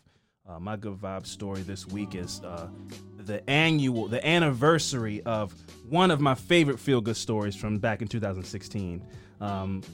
So 4 years ago, a grandmother accidentally invited a stranger to her Thanksgiving dinner via text. Ever since, they have celebrated the holiday together, and despite the pandemic, this year was no exception. Wanda Dench and Jamal Hinton celebrate. They always put up a picture too. And so the story always comes back around for the past 4 years, always comes back around. So Wanda Dench and Jamal Hinton celebrated their 5th Thanksgiving on Friday in Mesa, Arizona. But there was an empty seat at the dinner table. After 43 years of marriage, Dench's husband, Lonnie Dench, passed away in April from complications caused by COVID-19. She was quoted as saying, "I wasn't looking forward to it at first because Lonnie wasn't going to be there. The past 7 months have been difficult, but this was really important to me." This is what the 63-year-old Dench told CNN. "I can't even explain how much joy I had, having good food with my favorite company. We laughed, we had a great time, we reminisced about the past. It was good for all of us." The two shared a Thanksgiving dinner with Hinton's with Hinton's girlfriend. Oh, now he's got a girlfriend. Hinton's girlfriend and Dench's daughter and grandson. The small group decided to celebrate Thanksgiving on Friday so they could get tested for coronavirus before celebrating with their own families so they don't risk spreading the virus. That was very conscious and I really appreciate that. My mother kind of did the same thing, but her results didn't come through so nice. But I'll be checking on my mom, make sure everything's going well. But, you got to be cautious, man. If you're going to the other event, I like that they gave themselves a grace period to get tested to do the right thing. Yeah. At first, it was sad. We had a photo of Lonnie at the table with a candle lit, and we were all shaky in the beginning, but it lasted 5 minutes before we were back to ourselves. Hinton, who's 21 years old now, told CNN. We told jokes and stories and shared our memories of Lonnie, so it was amazing. Dench and Hinton are a pair of unlikely friends. All it took to bring them together was a couple of texts to the wrong number. Dench, a grandmother of 6, meant to text her grandson to invite him to her 2016 Thanksgiving dinner, but accidentally texted the then 17-year-old Hinton while he was in class. He was confused that someone claiming to be his grandma had texted him. She sent him a smiling selfie of herself at work. She wasn't, so he got this text from this 59-year-old white lady like, hey, come to dinner tonight. Yeah. She wasn't his grandma, but he asked if he could still have a plate. I would too. Yeah, I mean, if you're offering food, I mean, you know what I'm saying. She responded, "Of course you can," and she said, "That's what grandmas do: feed everyone." So he showed up to her home to share the. What are the odds that you text? I guess the area code. I'm like, so who was she? Who was the text supposed to go to? One of her grandkids. One of her grandchildren. Did she ever get in contact with the other grandkid? Or? I have to assume, yeah. He never came. He was replaced by this kid. So he showed up at her home to share the meal, and the two immediately became friends. Eventually, he and his girlfriend began going on regular double dates with Dench and Lonnie. So they became really good, like, friends. Did he send a picture beforehand so they know he was black, or? I don't know that part. She opens the door like, hello, yes, hi. Maybe I think he responds like she sent a picture of herself and then he sent a picture like, I mean, can I have a plate? Oh, okay, good. So good. I think she knew. When Hinton first showed up on Dench's doorstep, he was worried there would be awkward silences or moments that he wouldn't know what to say. What he didn't expect was how she would very quickly become one of his closest friends. Whenever we meet, we would spend 4 or 5 hours just talking and talking. It was never awkward. Wanda and Lonnie became two close best friends to me, Hinton said. There's nothing about her that is mean or uncaring. It feels like I have told her my whole life story, and she always listens and shares her own story. She's just the most loving person. She's pretty much perfect. Wow. So they really became friends. Lonnie and herself became really good friends to this young man. And then, like I said, unfortunately, Lonnie passed away this year. For Dench and Hinton, spending Thanksgiving together is a cherished tradition they both hope never has to stop. But without Lonnie, things feel a little bit different. Lonnie was missing this year, and he was a big part of the Thanksgiving story and a big part of our lives. But that's one thing Wanda and I know for sure. Lonnie would have been very angry if we didn't have Thanksgiving together, Hinton said. Lonnie passed away on April 5th after battling coronavirus and suffering from double pneumonia caused by the virus, according to Dench. I didn't believe I would have to go home without him, she said. Even when he was in the hospital, I thought he would get better and come back to me. He was my soulmate. He was my biggest cheerleader. What everyone remembers most about Lonnie, she added, was his kindness. He was known for offering random donations to hospice centers, paying for people's meals without them knowing, and helping anyone he sees in need. Hinton's memory of him are no different. Lonnie was never the quiet guy. Right when I walked in the door the first time I met him, he didn't even reach out for a handshake. He just immediately pulled me in for a hug. He was the kind of guy to always bring your hopes up whenever you felt down. Losing him was losing a best friend. Hinton and Dench are still healing from their loss and says Lonnie's memory will live with them forever. For now, they just hope his story will encourage people to be more careful during the pandemic. Just have patience, Dench said. I know it isn't easy and everyone is frustrated and just wants to get back to normal, but we need to have hope and always care about other people. Rest in peace to Lonnie. And this is one of my favorite stories. It's crazy. The pandemic, has affected this story in this way. Mm-hmm. So it's bittersweet, but it's still a very sweet story of, this is what America's about to me. we're supposed to have more in common than we have different, right? And these people very different. This is, that's Lonnie and everyone, and the young man and his girlfriend. Wanda and Lonnie, and then Jamal and his girlfriend Michaela. That's a picture of all of them together, and it's two people of color, two older white people just coming together and breaking bread. I just think that this country's a melting pot, and when we focus in on that part, I think we're capable of great things.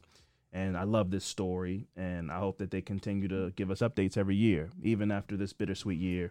Rest in peace to Lonnie, but like I said, let's come together and let's heal. That's my story. I like that story, but yeah, I did see that the recent post of it coming back up on Twitter the other day. Yeah, and that conversation of that text thread was hilarious. Yeah, it's hilarious. So I'm saying, can I get a plate? Yeah. So did you say anything about Zoom? Well, yeah, some people are doing Zoom Thanksgiving. Oh, yeah. Speaking of Zoom, that's what my good vibe is about. For families across the U.S., Thanksgiving this year is likely to look a little different. With grocery stores across the nation stocking up on smaller turkeys to meet people's change needs, which is a good idea. I still need a whole ass. I don't eat turkey. I was going to say, yeah. Actually, a smaller turkey. Outside of this whole thing, I need less turkey. Yeah. Smaller turkey, make me a turkey sandwich, and I'll be good. Yeah. As for Zoom, as a thank you to its customers from midnight Eastern Time on November 26th through 6 a.m. Eastern Time on November 27th, they are lifting their 40-minute time limit on free meetings. So they did post a tweet that's saying, as thank you to our customers, we will be lifting the 40-minute time limit for all meetings globally from midnight on November 26th to November 27th, so your family gatherings don't get cut short. Yeah. Which I think is an awesome idea. For sure. That they're doing that. So normally paid yearly packages for Zoom cost between $150 to $200. People out here paying for Zoom? I was about to say the same thing. Because I thought it was if you're free. A professional or something, yeah, it is free. It's free in my house. Yeah, because I use it for free. If a host opts to stick with the free option, then a meeting runs for a maximum of 40 minutes. Yeah, I guess if you need to have a longer meeting than 40 minutes. I don't. From there, a new free video call needs to be started when participants want to chat for longer. So the video communications platform isn't just lifting the free time limit in the U.S. This Thanksgiving initiative is global. So whether you have family or good friends from Sydney or London or what is this? TP? Taipei. What is it? Taipei. Taipei? What's that? I don't know. Maybe I don't know what that is. Taipei. Why would they? Because they're just letting you know the how far the spectrum goes, bro. So far, I don't even know where it's at. Is that on Mars? Yeah. Taipei. Taipei. Yeah, it's in Taiwan. Oh, Taiwan. Okay. Taipei, Taiwan. Taipei. Okay, so you can talk to them this coming Thursday for as long as you like. I think that's a pretty dope idea. Yeah, I think that's beautiful. Man, that Zoom stock. Man. You did a couple years ago. Who could have known? It's too late now, but who could have known? Yeah, that's how it always go. Man, you could have put $5,000 on Zoom in 2018 if it was even around. Yeah. Oh my God, it would have fucking quintupled. Yep. But again, I think that's a dope idea. I got a whole bunch of old heads in my family, so that's not.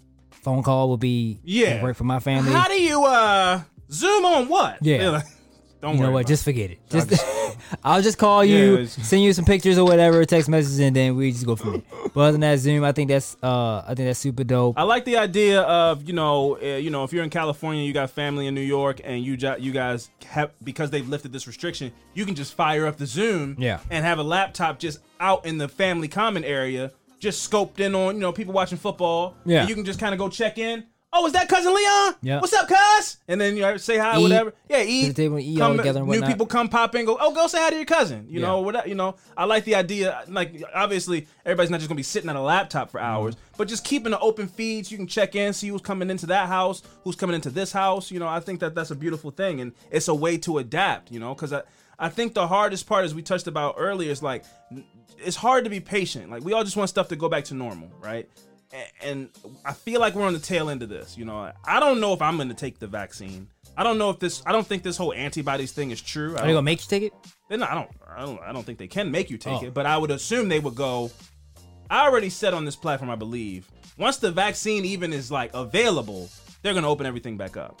Because they just go, well, if you get sick, you just go get the vaccine. So is the vaccine, it keeps you from getting it?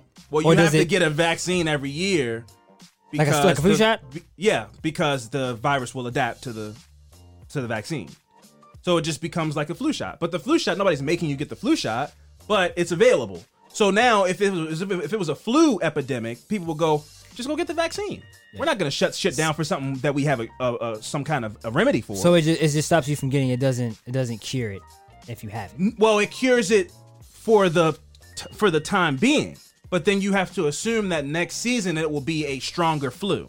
Okay. So you have to get a new. So they take the flu and then make it a stronger flu vaccine. Yeah. I'm not a fucking. But I'm just saying, the only thing it keeps you from getting it. Yes. It doesn't cure you from having it. Yeah. No. Okay. It's not like eradicates it from That's existence. What I mean. No. Right. A vaccine just cures you of the sickness. Yeah. I got the flu shot for like the first time this year in like 5 years. Yeah. It's something. It's something preventative. I was like, let me just get it. Yeah. I don't want to get the flu and the whatever. But my whole thing is, I just mean from a financial standpoint. Once the government locally and federally can say, well, there's something out there, so everything's opening back up. And I think that's right around the corner. Whether or not people take it is up to them. I hope. I don't think you can make somebody take a vaccine. Yeah. But they will go, that's your judgment if you don't want to take it. But I know the first wave of vaccines is going to go to people that need it. Elderly people and so on and so forth. I don't know if they're going to make them take, but they're going to go, here, it's available for you guys first. Yeah. I want to know the side effects. I need to know the side effects of that. I remember I never liked the flu shot because you remember that video that came out of the lady that walked backwards? Yeah, that was fake, I thought that was real. Yeah, she caught me off I was guard. like, I will never get that ever again. Looking back because I think I talked about that on Twitter recently. Looking back, I go, this is so dumb bullshit, right? So basically, the thing we're talking about is this woman. She said she was a jogger or something, and she went and got, I think it was like smallpox. It was one of those one of those fake pandemics that we had over the last 20 years, like swine SARS flu, one of those, like swine flu or fucking bird flu. It was she took one of those vaccines, and now she was like, I can't walk right. Yeah, like I can't walk forward. She had some kind of nerve thing, but then she's like, if I walk backwards, I'm fine. Yeah. But then as soon as she started to walk forward, she like would just break down. And stuff. Yeah. So. But that's misinformation, right? Like, people will still have that in their brain and go, nah, I don't do vaccines because of that woman. Yeah, I thought it was real. That's the danger of media, right? And then if you go look further into that, they went and caught her coming out of a grocery store like, hey, you look to be fine. Now she's like, oh, no comment, right? So they followed up on that, but that didn't make as much. That didn't go viral like the video of her walking. That shit was insane. So that even little videos like that, if anti-vaxxers and all this stuff, these things. There's no coming back from them sometimes. Once you believe something's dangerous, you can't be turned back around. So, my whole point is just be safe, man. You can't make anybody do anything, but I like the idea that there's an option and there are waves of people that are going, in order to keep me and my family safe, in order for me not to get my grandmother who's 70 years old, put her at risk, we're going to do a Zoom Thanksgiving this year. Yeah. Because it's not about me getting sick. I know if I get sick, I'll be fine, but maybe my grandmother won't be fine. So let's just do a Zoom Thanksgiving. Yeah. It's just be considerate of other people. I understand we all have our liberties and this is America and you can do what you want to do, but it's just about protecting somebody else other than yours. It's about being selfless. Is my take on it. Yeah, I agree. So that's why I'm willing to do whatever to not get my grandmother sick. I would love to go to Vegas and go somewhere warm and everything, but like my grandmother has respiratory issues and I don't want to risk me coming off the plane and getting my grandmother sick. Yeah. If I got it, I already had coronavirus. It was not fun, but I'm alive. Yeah. But I'm not thinking about myself. I'm thinking about somebody else. So that's just all I implore people to do.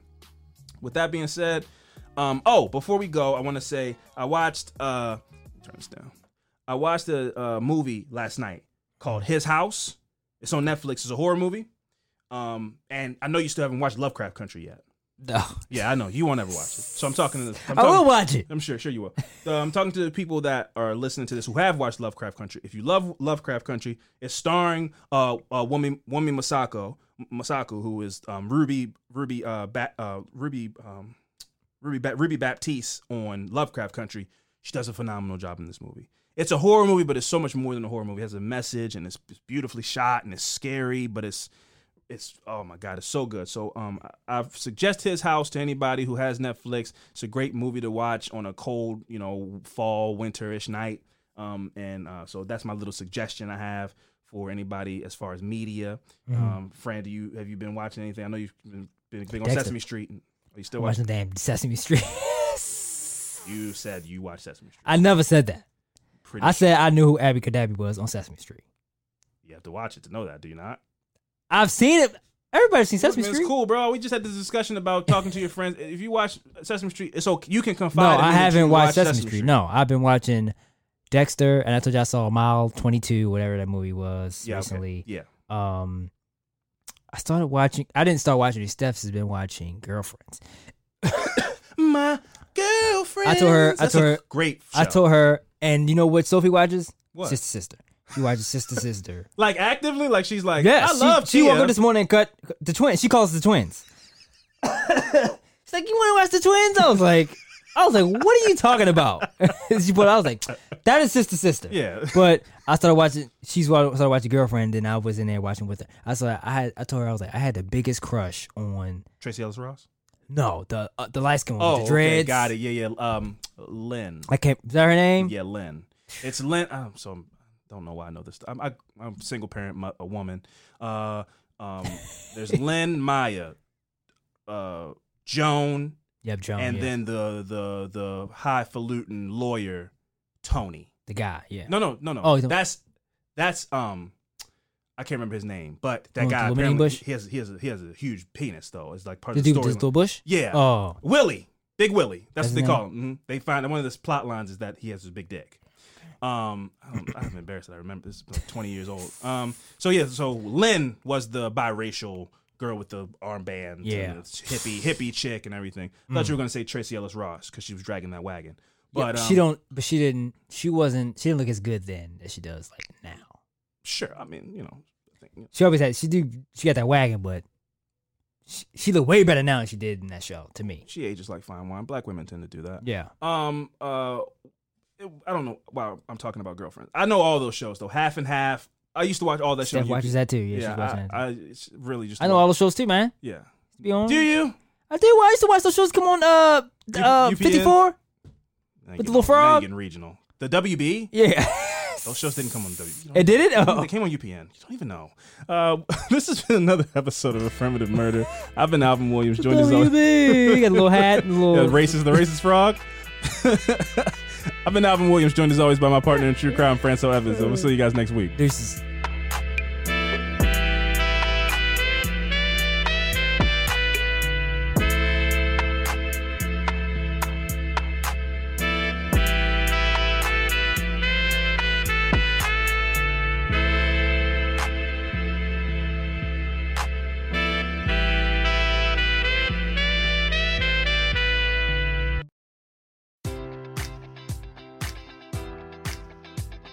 Enjoy all your favorite sports like never before at BetMGM. Sign up using code Buckeye and receive up to $1,500 back in bonus bets if you don't win your first bet. When you register with BetMGM, you'll get instant access to a variety of parlay selection features, live betting options, and the best daily promotions in the business. And with BetMGM at your fingertips, every play and every game matters more than ever. Place your money line, prop, or parlay bets with the king of sportsbooks today. Sign up using code Buckeye and receive up to $1,500 back in bonus bets if you don't win your first bet. BetMGM and GameSense remind you to play responsibly. 21 plus and present in Ohio, subject to eligibility requirements. Rewards are non-withdrawable bonus bets that expire in 7 days. Gambling problem? Call 1-800-GAMBLER in partnership with MGM Northfield Park.